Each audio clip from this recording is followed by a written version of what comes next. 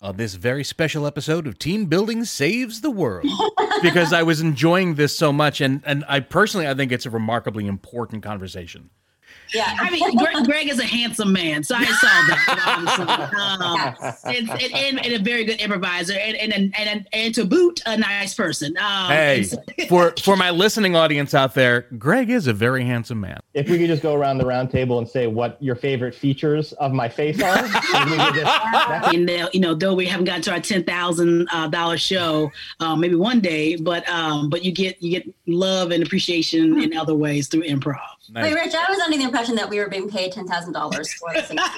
What actually takes somebody from improv and decides that I need to tell the corporate world of the benefits of this? Yeah, it was actually more the corporate world telling me. The goal of theater is to comfort the disturbed and to disturb the comforted.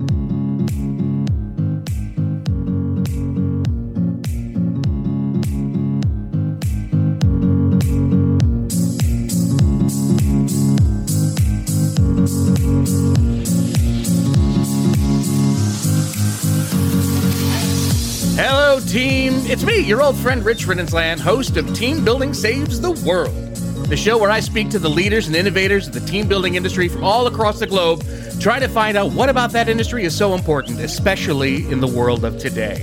And today, we're exploring diversity.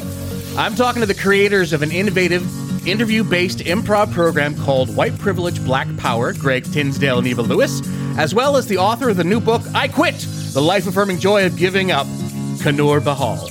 But first, I need to send thanks out to my supporters at Team Bonding. If your team is ready to learn about teamwork through the power of play, then visit teambonding.com to learn more. And now, team, join me in welcoming the creators of White Privilege Black Power, Greg Tinsdale and Eva Lewis, and the founder and CEO of MindHatch, Kanur Bahal. Hi, guys. Hi. Hey, Rich. That group of applause you hear, that's coming from a trapped group of people under my desk. Ooh. Rich, don't worry, they're glad to be there. I feed them regularly. Sorry, go ahead, Greg. You were saying? Yeah, Rich, I wanted to say that my name is actually Greg Tyndale. There's no S. Oh, I'm so sorry. But the S is totally common. The only reason I bring it up is because my old wrestling coach, when he wanted to make me mad, would go, "Great job, Tinsdale." And so there's like deep down there.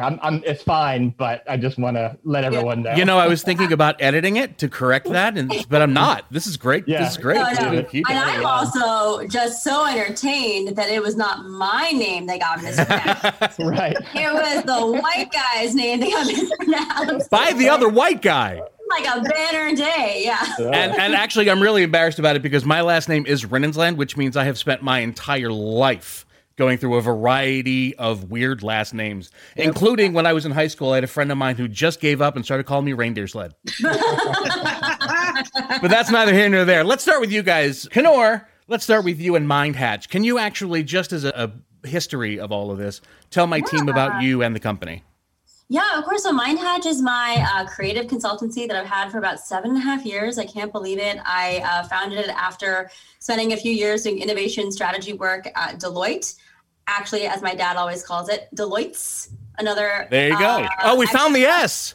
We found the S, Greg. Yeah. And so through MindHatch, what we're all about is creating the conditions for innovation and creativity to thrive within organizations and within teams. So we do design thinking and human-centered design. We do organizational improv and innovation facilitation. And then, of course, what we're going to be talking about today with Greg and Eva, which is their show, White Privilege Black Power. While all that sounded perfect and like you had said it over and over and over again for many years, give us a little bit more about what MindHatch's philosophy is and what exactly they're trying to tackle in the marketplace. Yeah. So it's definitely, it's definitely born of a lot of gaps that I felt as someone working in companies and in organizations, nonprofit and for-profit alike, where we're kind of still stuck, dare I say, trapped in this kind of factory mentality in terms of how people work, how offices are set up. the prioritization on FaceTime, you know, and even bureaucracies, right, are very much like traced back to how like factories were set up. And the truth is that especially in like a knowledge services environment, which a lot of people work in now, that doesn't really work. That's not really the right culture or the right way of work or even the way of thinking to really inspire and produce innovative and creative thinking. And innovative and creative thinking is what's going to help your company stand the test of these like never ending changes to the economy, you know, that are now happening even more rapidly than they were before. So I view it as both kind of like an organizational culture play, you know, like I'm really passionate about helping organizations not create more me's who have to like leave the company to kind of do innovation and creativity work. Right.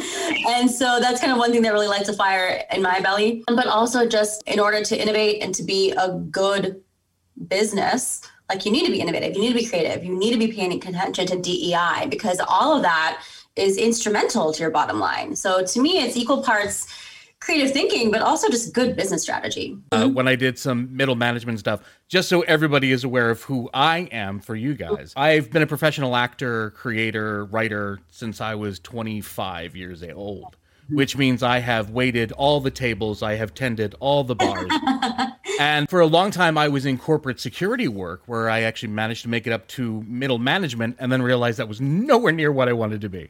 But while I was there, we were constantly being told it is far easier to maintain the people you have than it is to hire new folks. And it seems so much easier now for people to just, dare I quote your book, say I quit. So you're saying that you're focusing more on trying to teach the marketplace to actually change for the people that they're employing. Yeah. You know, like for me, leaving and being an entrepreneur was the right choice, right? It was the way I was going to get things that I valued, such as working in a meritocracy, right? But that's not for everyone. You know, not everyone has to be a small business owner or an entrepreneur. Some people really want to, and for good reasons, you know, want to work in other companies. And so, you know, there's always going to be a critical mass of people who are like that. And so, you know, you need to kind of get the best out of them and have them do good work, enjoy being there, and not be treated like a cog in a wheel, right? Yeah. And understand that they have a really big role to play in the culture of your organization, and culture in turn has a huge role to play in how successful your business is. So I think it's that, and then of course, kind of getting into the tactical of also we use design thinking to really help you form innovative solutions that are, you know, in response to the marketplace, and really deeply understanding through anthropological and empathic methods, like understanding who your customers are and what their deepest desires are, right? So you can design for the future, you know, as opposed to the past. So. Nice. Yeah. Can you actually define what EDI means? It was something you had mentioned previously. Oh, DEI. Diversity, excuse me. equity, and inclusion. Yeah, it's kind of a common acronym for those three things. Yeah. So when was it that you and your company met Eva and Greg? Yeah. Well, do Eva and Greg want to talk about that too? I'll share my side of the love story, and then they can share their impression of it. But well, let's let them stay quiet, and you give yours, and let's see if they shake their heads no or not. Yes. So I've known Greg and Eva for quite literally 10 years. So it was 10 years ago, actually last month, that I first started doing improv comedy in the Washington, D.C. area. That's when I took my first class. And so shortly thereafter, Eva and I met because we were both cast on the same improv team in Washington, D.C. that still exists, and Eva is still a part of, and I miss dearly since I moved away from D.C., but I crash the rehearsals whenever I can. And then Greg, you know, when I was coming up through classes in D.C., Greg was like the dude. It was like the guy, the star on the stage who was already in lots of teams that I would, as like a thirsty young student, like go and watch, you know, at different places. And so, so Greg was definitely kind of a veteran of the scene, you know, before I became a veteran of the scene. So I've known them for a long time. And I definitely was aware that after, I think you all started White Privilege, Black Power after I moved to Seattle, I think. We'll match up timelines. But I definitely was aware that Greg and Eva had started collaborating. And one of the things that they were collaborating on was this show called White Privilege, Black Power. And I'd seen a couple of their videos online. And it was obviously really, really great right format, like using improv and using comedy and using all of the skills that improvisers like Eva and Greg are amazing at to draw light on, difference, like topics of difference, whether it be race related, gender related, about ableism, LGBTQ identities. And so they were just doing really remarkable things with their incredible skill and charm, to kind of illustrate and bring to life, these lives of difference that aren't often brought to life. And and so I was extremely tickled when they reached out to me a couple of years ago and said, Kunur, we think this has a lot of play for organizations, doing DEI work, and we would like to do it through MindHatch. So I was tickled not only because I know and love Greg and Eva and love the premise of the show, but also from 7 years ago when I founded MindHatch, I always kind of knew in my gut that there was something there between improv and diversity work. I just knew there was something that could be used and that the skills that I had trained in as an improviser were critical, to kind of having difficult conversations and having empathy for people who are not like you. But Greg and Eva just kind of like gave it to me on a silver platter. Like, yes, here's the connection, so so it was really exciting from both standpoints. Yeah. Okay, Greg, Eva, let's back up from your perspective now. Tell us a bit about yourselves, how you guys came together, and where this all grew from. Mm-hmm.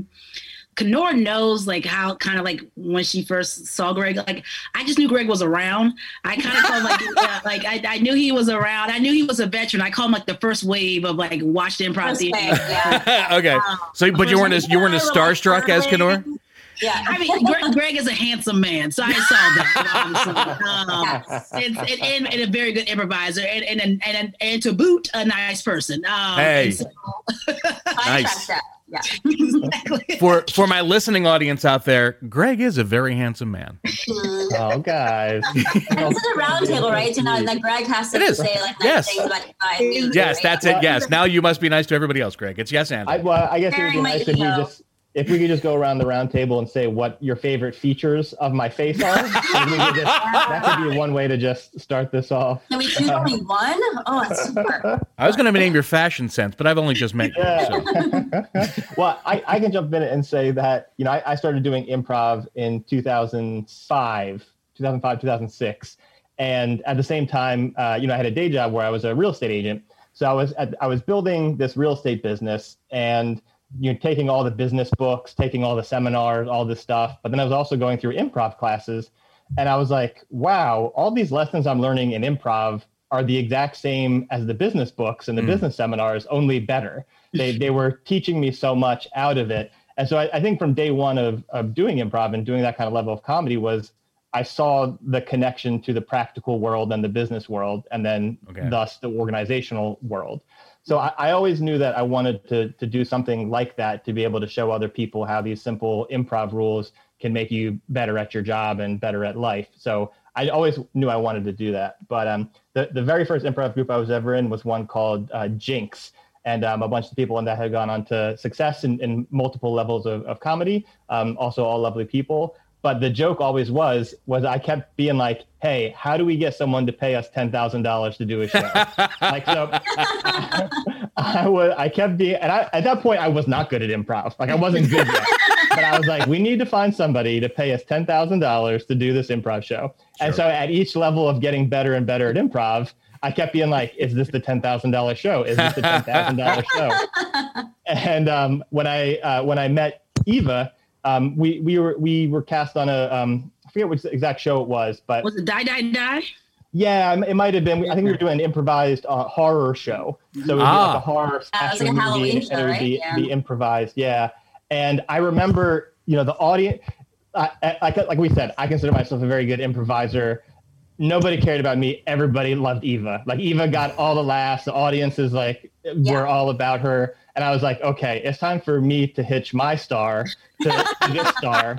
And so I knew selfishly I wanted to do a show with Eva just because I wanted to perform with her because she's so great. Nice. And so then it started right around the 2016 election, where we were both living in and around Washington, D.C. And I remember waking up the next day after the results and it was like doomsday. Like people were on the metro crying. There was a guy on the corner in DuPont Circle in DC just like giving out free hugs. Like it was clear. Yeah, it was clear that like there was like this big rift of people didn't understand the differences of what was going on in the different parts of the country. Right. And my background is I grew up in a little town called Westminster, Maryland, which is like a very rural kind of country area. Sure. I grew up across the street from a cornfield, and then, made my way out. But a lot of my friends are those people that America didn't know were around and ready to vote in that election. And, so I kind of had this very unique view of myself being a more liberal guy, but understanding where these other folks were coming from. So I reached out to Eva and I said, hey, let's do this 2-person show where we just talk about what's different about each other, and we'll ask each other honest questions and then just learn and get to share that with the audience. Mm-hmm. And we did it once, and Eva thought it was only going to be one. Yeah, I knew we were going to keep doing it. No, I thought it was a one and done because Eva was like, this is the $10,000 show. I'm done at improv.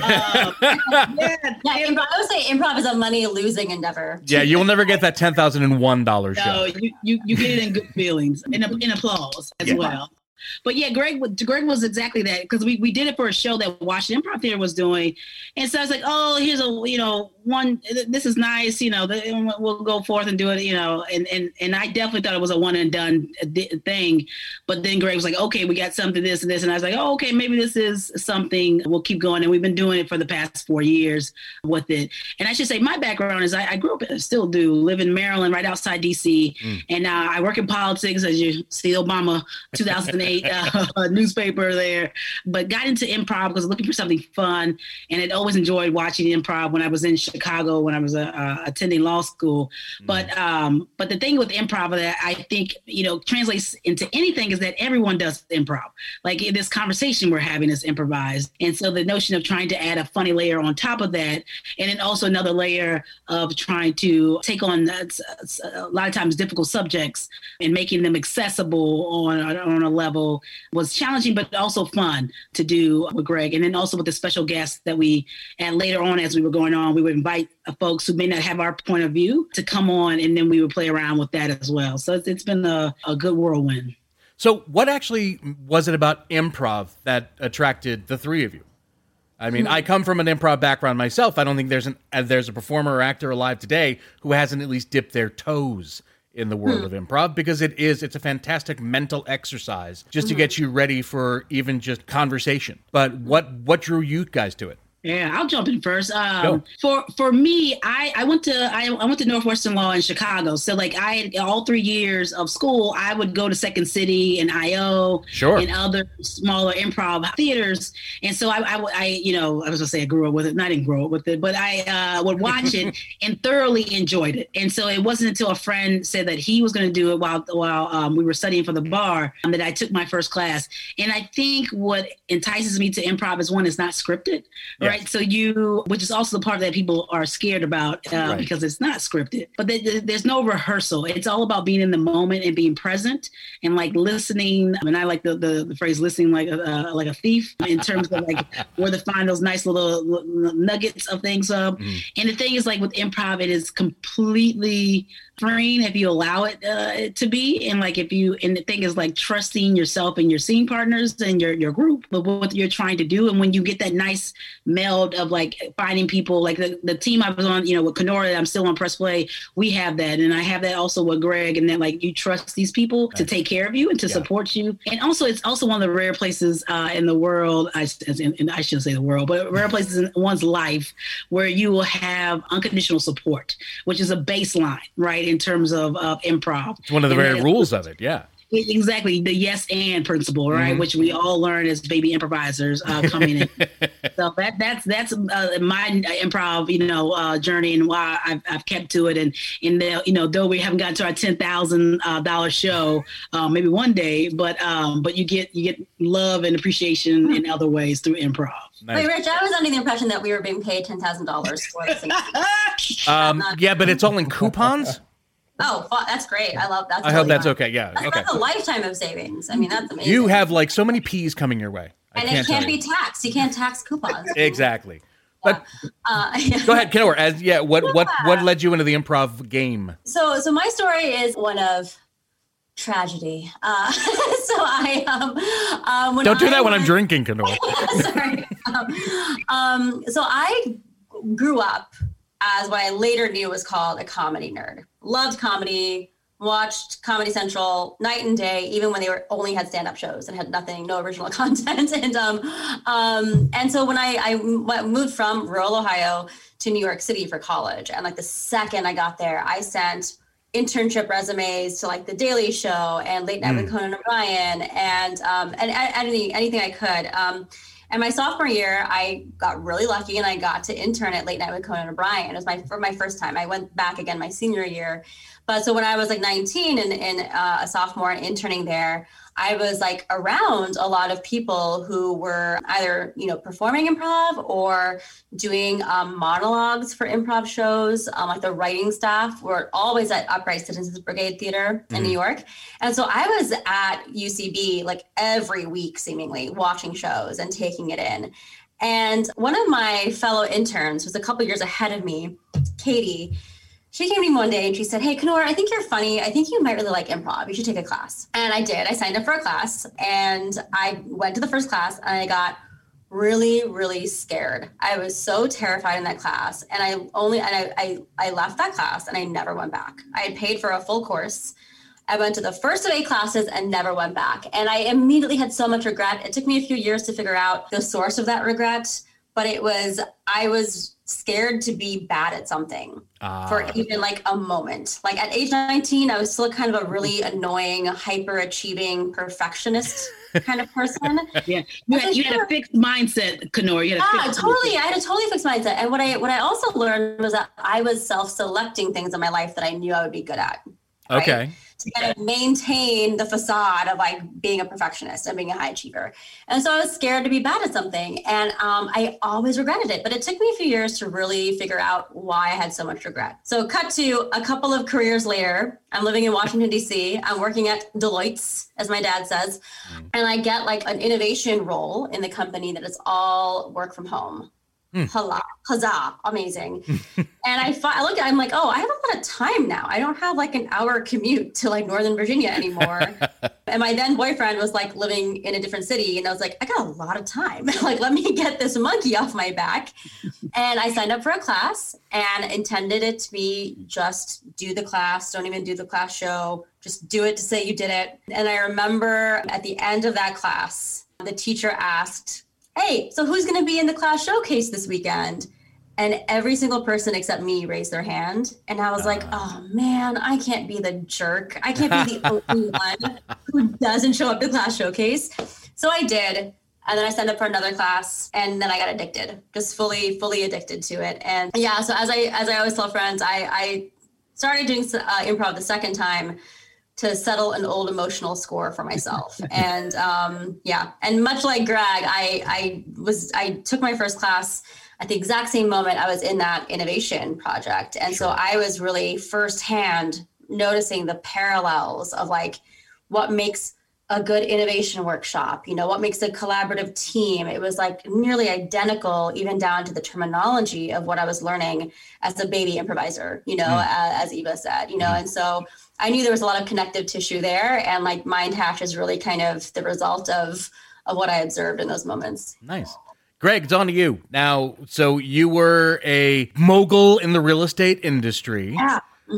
What made you decide that improv was what you needed to sink your teeth into? I also just always loved stand-up comedy, and I never really understood the way into it. And then I had bought tickets to the Washington Improv show, and it was at this little hole-in-the-wall theater, like a black box theater, 50 seats, dirty, just like a place where you get into it. And if that kind of thing is made for you, once you get into that, you're like, oh, this feels at home. And it felt like, I can ask, is it the same theater that we fondly called the alley behind it, Rat Alley? Yeah. Yeah. It was the DCAC in Adams Morgan in Washington, D.C. But so I ended up, we bought tickets, went to go see a show, and I'd never seen improv before. And there's one person, he's since gone on to move to New York, and he's become a writer on different things. His name is Zach Phillips.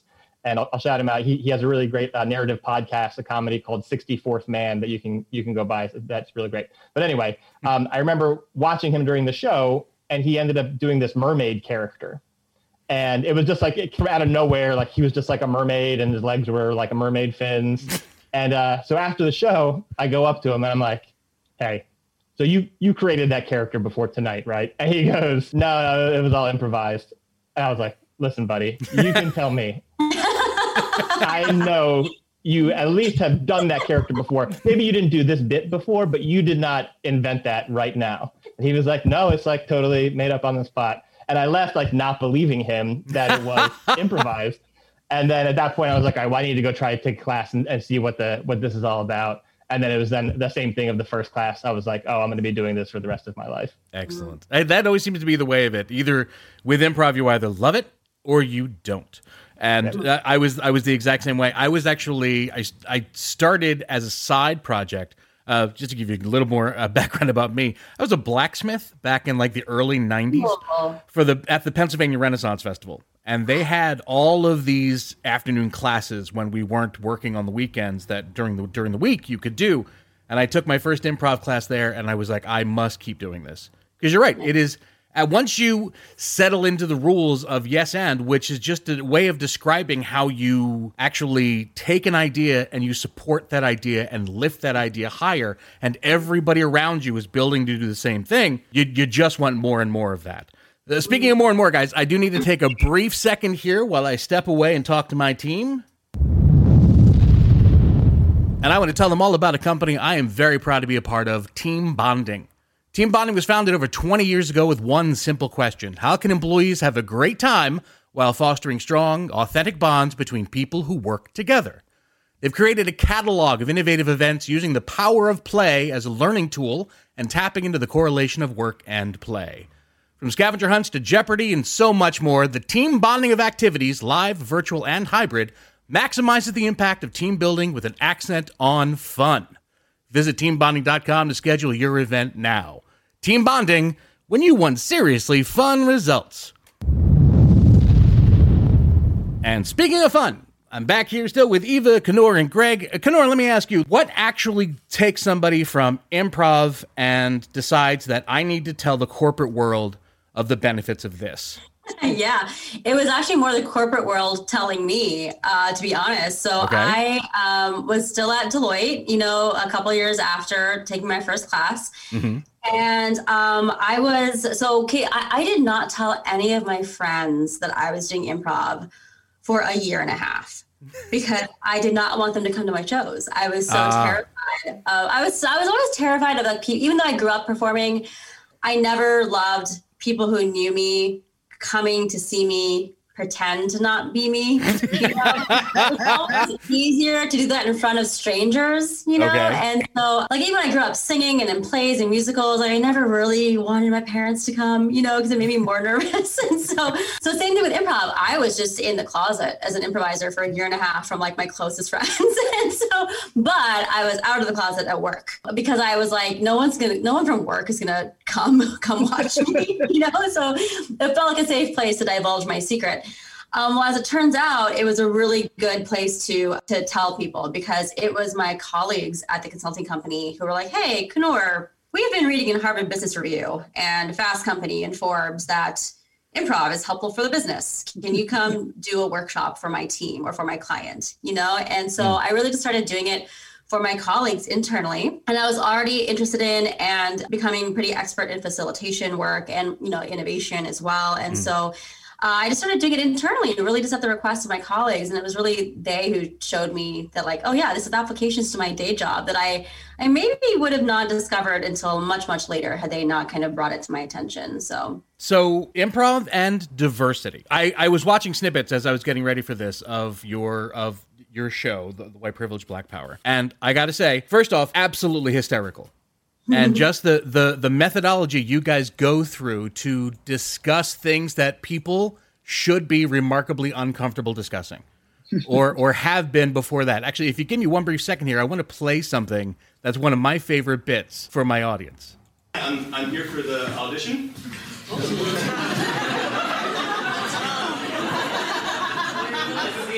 see it. So before I start, I want to just say that I grew up loving Bruce Lee movies. Okay. To be here considered for the role of Bruce Lee in his biopic, like this is just a super exciting thing. I'm excited to be here. So I just want to say that I'm a fan. So that, of course, is you, Greg, discussing how, as part of a bit, you're ready to play Bruce Lee. That's right. Hilarious, as you can tell from the audience's reaction. But what even brought this on? I mean, where did this germinate from? Not that particular sketch, just the idea of this is a way we can talk about diversity. Yeah, well, I got my degree in government and politics, and so I thought at some point I might want to go become a politician. And then I realized I just liked performing. I didn't necessarily like the job of a politician. And you're like, let's perform, hold the public service. I literally remember I was at it. When I was in college, I was like the student liaison to the city council in College Park, Maryland. So I would like go to all the city council meetings and like be around everything that was happening. And it was like at one point, a guy came up to me and he just started yelling at me, like a guy I didn't even know. But like, because I was like part of this body that he felt I was accountable to him, he just like, I'm going to unload on this dude.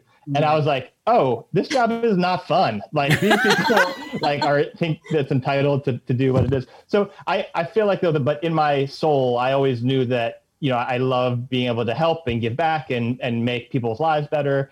And so that was always kind of laying dormant. And then, once the 2016 election happened, I don't know if you remember after that, but, we had the Women's March in DC. Sure. And we had, all of a sudden people were starting to decide to run for office in like small towns and all those types of things. Mm-hmm. Eva is part of a great organization that trains women to run for office. So it was one of the things where I was like, well, I don't really want to become a politician. I don't really want to go and march in these marches because, I was like, what do I have to give? And I was like, well, improv, improv is a captive audience. They don't know, kind of what they're in for. So let's invite these people in and have this conversation in front of them. And one of the things that always struck me is they did a study once of theater goers, and they had all the theater goers wear heart monitors. And when they were watching the show, their hearts all started beating in unison. Wow. Now you can go online and find that out and see if it's actually real or not, but that's something that I read. And I believe it to be real because I've been in audiences before where you leave and it's just this amazing shared experience where you feel like you've had some level of oneness. And so that's what I really wanted to bring out was by having a conversation with Eva, who is someone who I know can like reach that level of openness and challenge me to reach that level of openness. It was like a great mutual relationship to be able to do that in front of people who, when they walk in and see both of us talking to each other, are going to have so much of their own stuff that they're bringing to the table, and then have to just be open and watch people talk and have these people who you might not agree with make you laugh. Like that is a huge gift to them to be able to see the world from a different standpoint. So that's really what I wanted to get out of the show. So Eva, first off, would you like to give a shout out or at least the web address of the organization you're working for my listeners? Oh, sure. It's Emerge Maryland. And I was a 2015 graduate. There's also Emerge America, which there are national chapters all over the country. But there's Emerge Maryland, which I went through. And they do train Democratic women to run for office and have had a lot of success. Yeah. So definitely check them out. If you're a woman who's Democrat in a state, check them out and see if they have a program for you. Fantastic. But for you, Eva, personally, Greg brought this to you, correct? This idea? Yeah. So Greg brought it to me, and I said, "Oh, that sounds cool." Like, and it was different in some ways because usually with some improv, like you just get a word and you go for it. Sure. Some folks you'll have a storyteller. Someone will say a story, and then you'll do it off of this. But having us be the ones who are the storytellers or giving the material that we're coming from, that was different, and that was intriguing to myself. And if I can just ask flat out, Eva, what does diversity mean to you? Yeah, I think diversity to me is just like it's being inclusive, right? Mm-hmm. And it's getting representation from the whole spectrum of whatever that is. And the thing is, like, there's diversity within Black folks, right? There's diversity within the AAPI community, within the white community, within the Latino community, and all that. And I think it's the diversity that that we're bringing. And I should say this too, like, with our show, obviously the diversity I'm bringing is where I'm Black and I'm woman, and Greg is white and male. But there are some things that we don't have, right? Like we're both cisgender individuals, right? We're both heterosexuals. We're not AAPI. We're not Latino, right? So we don't have a visible physical disability. When we're talking to folks. So the thing is like, I know for me that wasn't like top of mind. Like I think it was like, it's always there. And then for us, it was more of like, here's a challenge of taking improv in a different direction while also giving an entertaining show as well. So let's talk about the show, White Privilege, Black Power. I mean, tell us about that first performance. Was it something that, I mean, like you say, the audience does not know what they're getting into, but if you're bringing them into a show that is called White Privilege, Black Power, they got to have an idea of where you're going. Yeah, and I'll go first because I had a question teed up ready for Greg. Go. It's the best question I probably asked them. It was the question was like, Greg, do you ever like get when you wake up in the morning, you just look in the mirror and you say, thank God I'm a white man? And so Greg went on.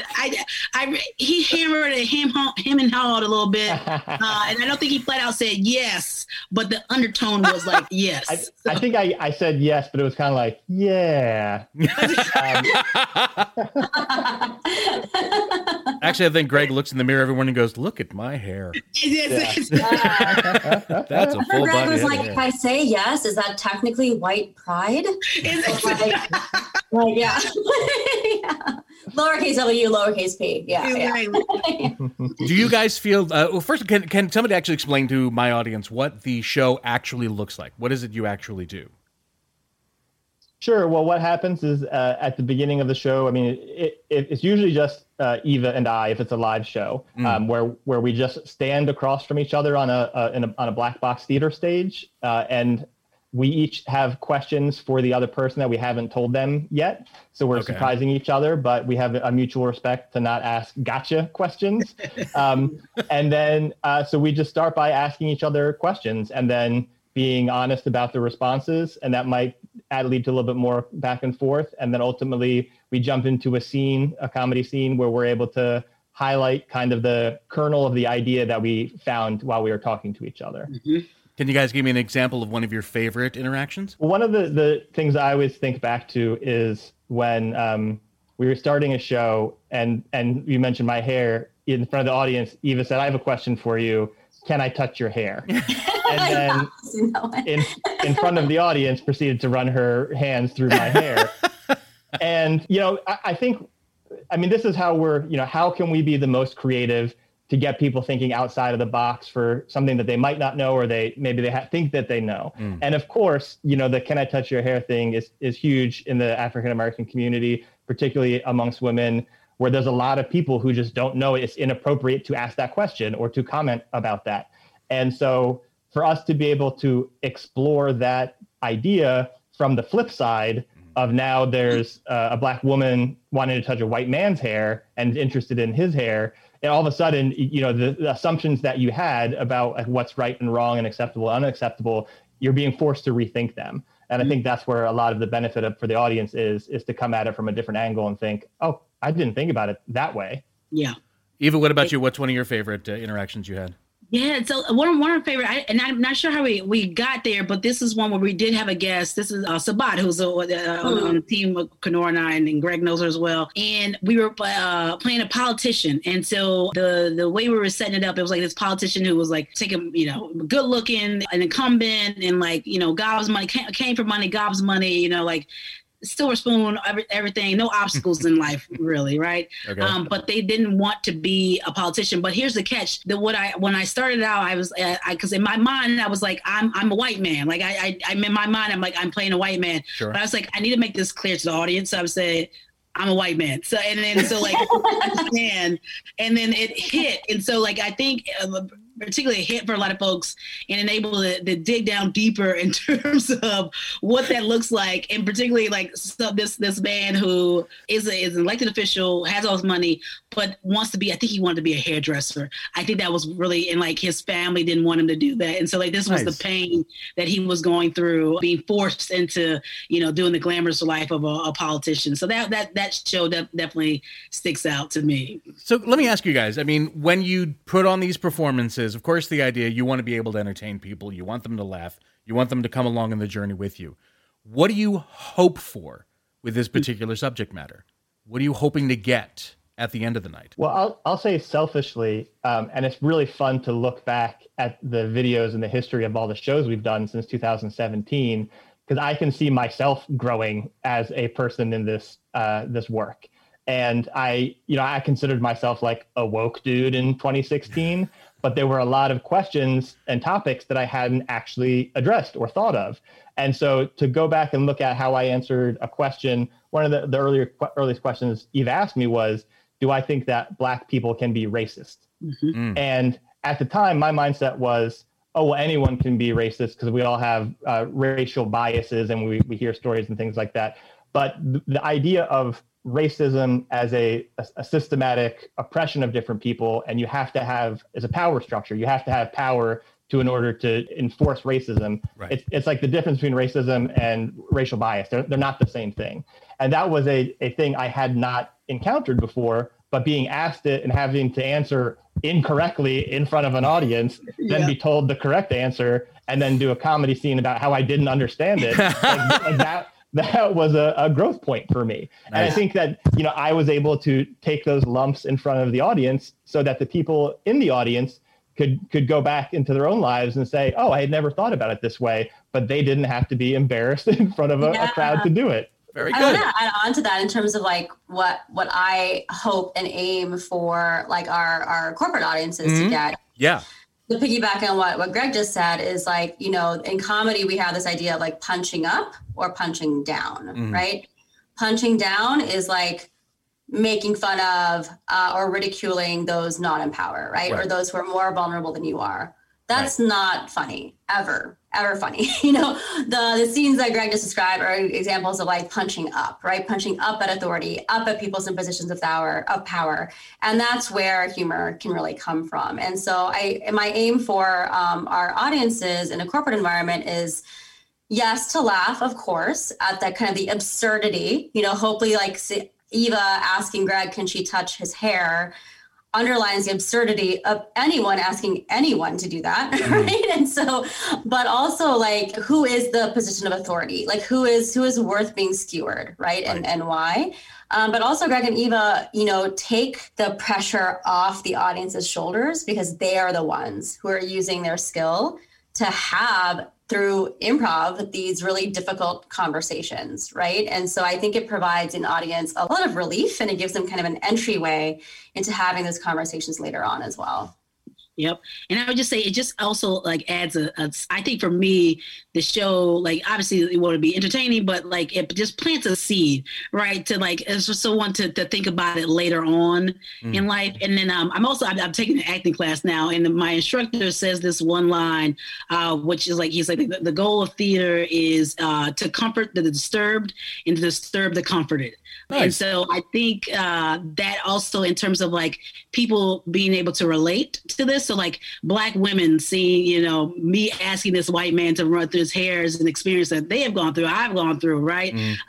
Is there, and then also those who may have been doing the touching or doing that, like being disturbed a bit and saying like, oh, maybe I shouldn't be doing that, right? So I think that's just a nugget, and it's a safe space where we are in terms of doing it. I had, if I can share a story, I had a female friend of mine in high school who was she's a woman of color, one of my absolute best friends. And one day we're just walking to gym class. We had gym class at the same time, and she just grabbed my hand and started holding my hand all the way. And I'm an actor. I've always been an actor. I've always been that makes me a rather touchy-feely kind of person. So as I'm walking along, I'm just holding her hand too. And she turns as we're at the doors for her to go to the girls' locker room and me to go to the boys. And she turns to me, gives me a kiss and says, okay, bye, honey. I'll see you after. And I'm like, okay. And I go in. Afterwards, we get back together and I'm like, can I ask what that was about? And she said, oh yeah, there were like 5 black girls standing off to the side watching us as we were coming up holding hands. I was like, okay, but the kiss and the bye, honey? And she went, oh, we just got to shake them up sometimes. And I'm like, okay. But looking at a corporate level, Kenor, what are you hoping for your audience? What are you hoping for corporations to understand or to gather from all this? Yeah, I think, so everything I said earlier in terms of what I hope the audience kind of comes away with, but I think in terms of like a corporate structure and culture, I hope that what happens is that the fear is taken away from them. Like Eva and Greg have done what lots of people feel is the hardest part, which is initiating and having these conversations. Like, sure. Okay, now Greg and Eva have done that for you.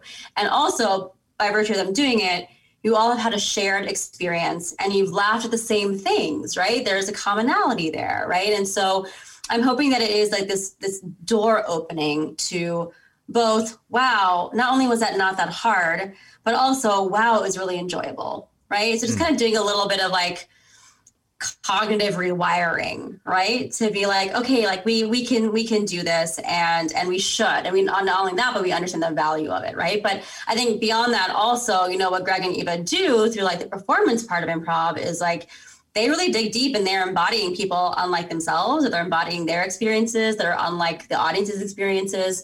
So I really hope it's also several steps in the direction of just like empathy, right? For different experiences as well. Yeah, I was just going to say that I think that as we're doing these shows and we're doing them over, Zoom and video chat now, and we're able to hear the questions that they're asking, the employees are asking of us, but then also be able to see how they're talking in the chat feature to each other.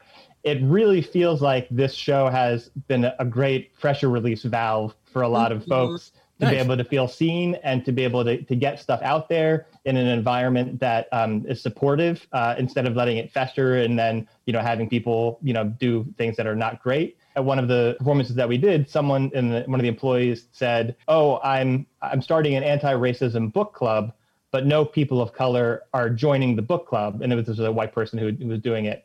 And then so Eve and I had just had a discussion where we're talking about, hey, that's good. As white people, you need to be able to do the work by yourself. And it's not the job of people of color to be able to teach you about that, which is something that, maybe people didn't know or didn't understand, that that's not always appropriate to have someone at your job be the person you go to talk about this stuff and learn from. And then we ended up doing a scene where I was starting a karate club at work. And Eva, going back to Bruce Lee, Eva's dad had studied under Bruce Lee, and I was trying to get her to teach at my karate club in the office. Yeah. And so it was like, this idea of karate book club, I feel like I walk away now when I think about someone trying to get an expert to teach them, and it's not the expert's job to teach them. I think karate book club.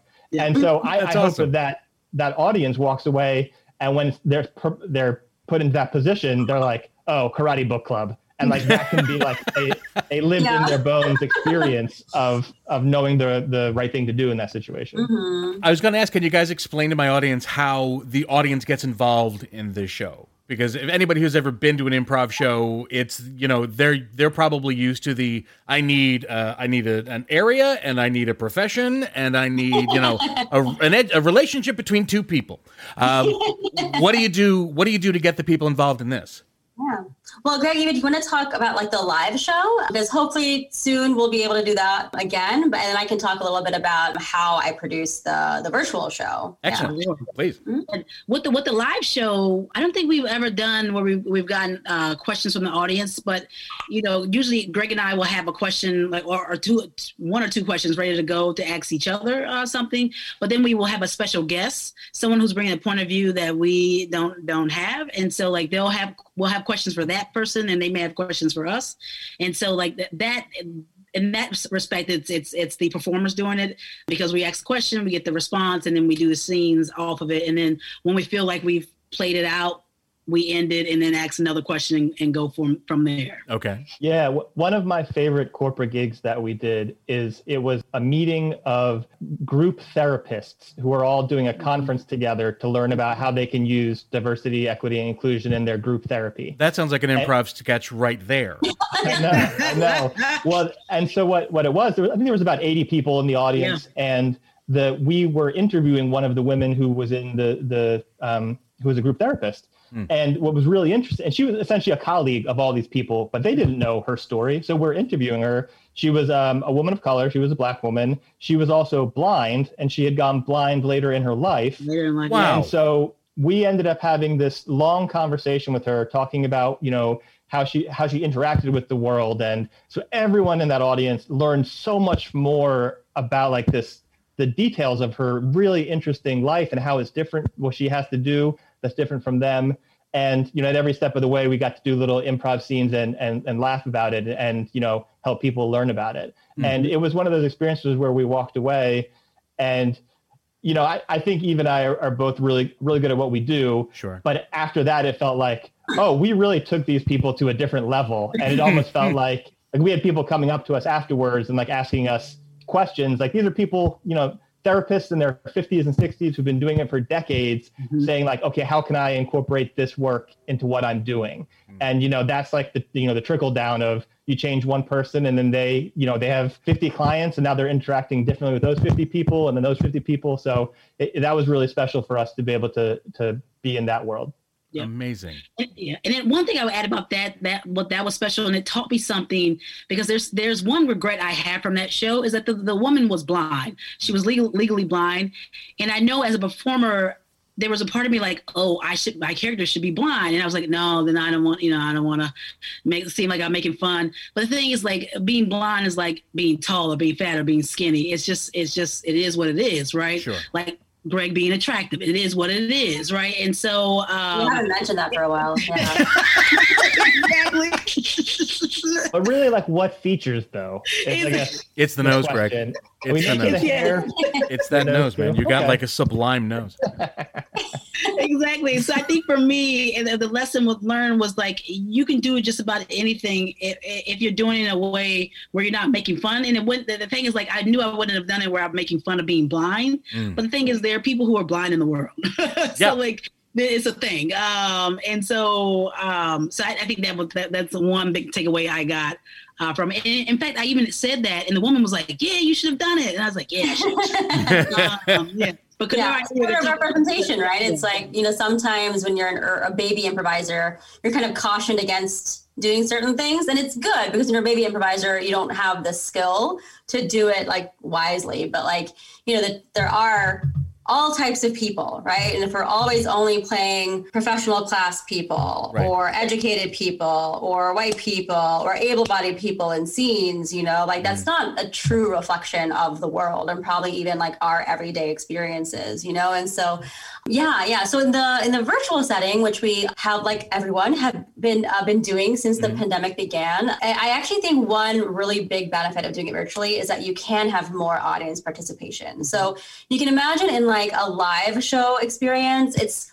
you might say, oh, hey, who in the audience wants to tell me like a story of when you were made to feel different? Like not everyone might feel confident enough to share that in like a crowd full of people, and power to them, right?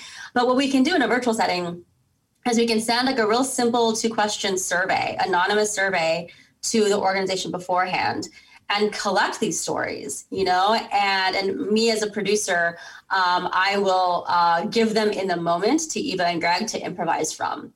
And so not only do we have that level of kind of like specific experience being drawn from that given audience, which also actually turns into data for the company to kind of like use later on. Sure.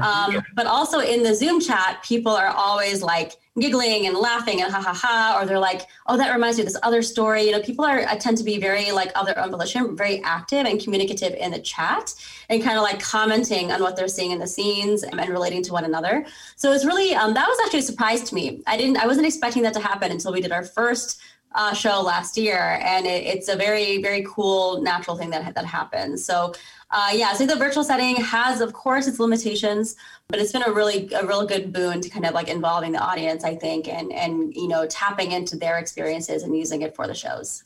Let me ask you, Kunor, what kind of feedback are you getting from corporations who have taken on? Well, gosh, I think when we did a couple shows ago, Greg, the person at the end said, oh, wow, that was not only entertaining, but enlightening. I think that was the quote. yeah. And I'll never forget it. Yeah. So the feedback has been really, really good. I think, yes, people have enjoyed it as a shared experience. They found it very compelling. And I think no matter what, every time their fears are done away with. They might have been apprehensive about like, how's this going to work? It's improv. We don't really know, but I think once they've experienced like the deftness that Greg and Eva bring, they're like, oh, wow, that was really great. Yeah. And I understand a company who would be nervous because they don't essentially know, they don't know who we are or like what we're going to unleash on their corporation. But what I think is interesting about Eva and I as individuals compared to, we both have day jobs where we I'm negotiating millions of dollars of deals on a daily basis.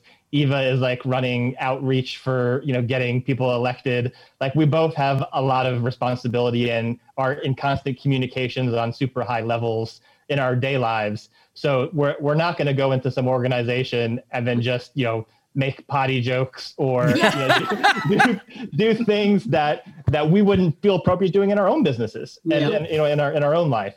So I think that, like if you hired a stand-up comedian to come in and do stand-up about DEI, I think that would be very scary. But for us to come in and do it, to me, it feels like we're just like an extension of being within our own corporations and businesses, and it feels like a very safe space for us.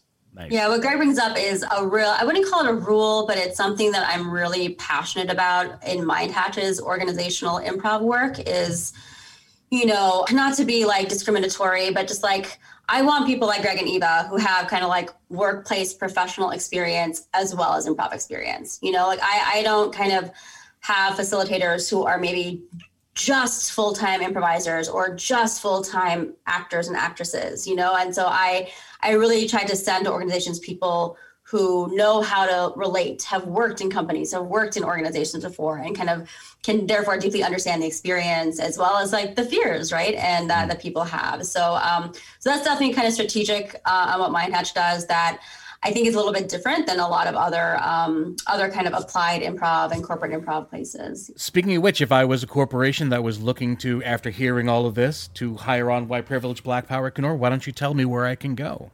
Oh, great. Well, you can go to the Mind Hatch website. It's mindhatchllc.com. And you can go to our organizational improv page and you will find all you need there about White Privilege, Black Power. Fantastic. Also on that page, I read a little something about a book called I Quit, The Life-Affirming Joy of Giving Up. Really quick, can you just tell us a little bit about the book? Oh, sure. Yeah, it's actually more relevant than you think because the introduction to my book is very much the story I told about me being a 19-year-old perfectionist and quitting improv.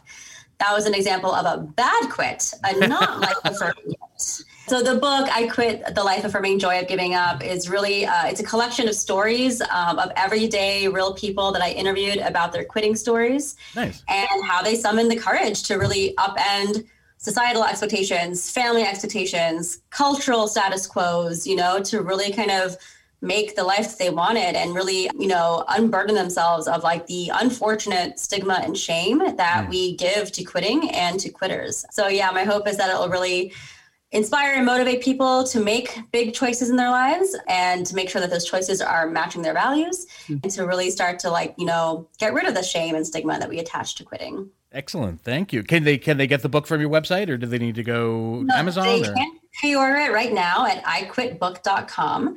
And it will also be published in just 3 weeks. So the week of April 26th, it will be available on Amazon and in bookstores and other places as well. I eagerly look forward to reading it. Thank you. Thank you. Greg, what about you? Do you have a website or anything that you want people to know they can reach out to you through? Yeah, well, as far as the White Privilege Black Power show, we do have an Instagram account, which is just at White Privilege Black Power. So you can go check out some past clips there.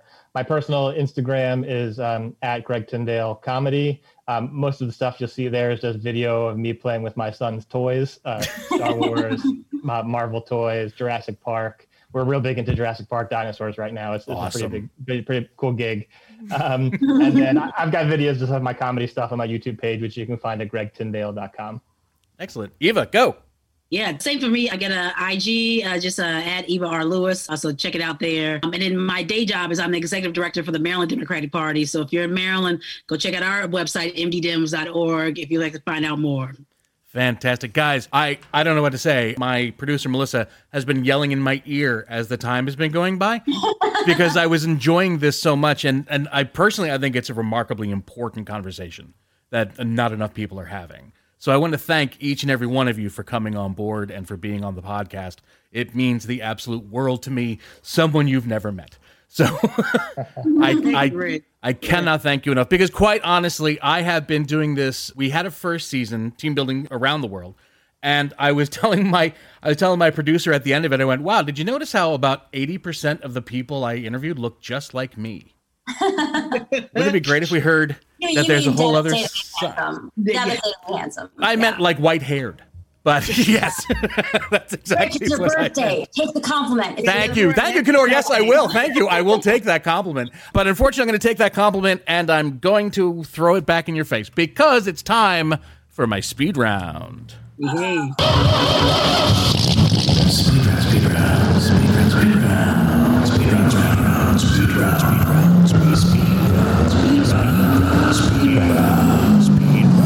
Corny radio show sound effects done. Okay, the way this is going to work, you guys, I am going to start a stream of music that's going to last for 60 seconds. At that time, I will either ask you specifically a question, like if I say Eva, Greg, or Kenor, you answer that question. If I don't say anyone specifically, it's the first person to shout out an answer. You guys are working together as a team. The number to beat, because you want to see how many questions you can actually get through answering them. The number to beat is 13.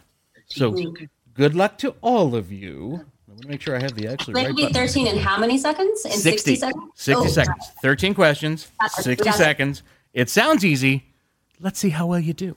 I know. As soon as the music begins, I'll start asking the first question. Here we go. Greg, how old is your child? 7 and 3. Eva, how long have you been in politics? 11 years. Kenor, who's your favorite historical figure? Oh, God. Abraham Lincoln. If you could live in any TV home, which would it be? Simpsons. First answer. Ava, if you could time travel, where would you like to go? Past or present or future? Future. Kenor, tell me one thing you learned in kindergarten. How to eat Play-Doh. Favorite ice cream flavors? Chocolate. Anything chocolate with stuff inside. Best childhood memory? Sledding down the hill of my neighbor's, my best friend's yard. If you could eat any food for the rest of your life, what would it be? Chocolate. What celebrity do you think is lame? Lena Dunham. Okay. I know I was holding you all up because the people who live out west were going, we can't answer this. They live here. Guys, that was fantastic. You got 10. 9 total. I mean 10. It's harder when it's all of you working together because you're trying to be polite in it. I get it. It's okay. That $10,000 is going to make up for it. Yes. Yes. Your coupons are in the mail. Oh, my friends. That's it. That's another episode of Team Building Saves the World. And I feel like we actually did a little saving of it today, if I'm perfectly honest. Let's all give a big round of applause to my guests, Eva Lewis, Greg Tyndale, and Kenor Bahal. Guys, again, thank you so much. I can't tell you how much this meant to me. And thank you to all of my team out there. Please always remember, if you have been a fan of this podcast or you're just getting on it, but you even liked what you heard today, tell all your colleagues, tell your friends, and we would love if you could subscribe to us on Google Podcasts, Apple Podcasts, wherever you find your favorite podcasts. We're still even on Spotify. Plus, you can leave us a comment on all of our social media, Team Bond Podcast, and we hope that you come back here again. Never forget, my friends, from me to all of you, if you are within the sound of my voice, you are now on my team, and I am always on yours. Thanks again from Team Building Saves the World. This has been Rich Rindensland. You guys have a good day. I'll see you next time. I love that.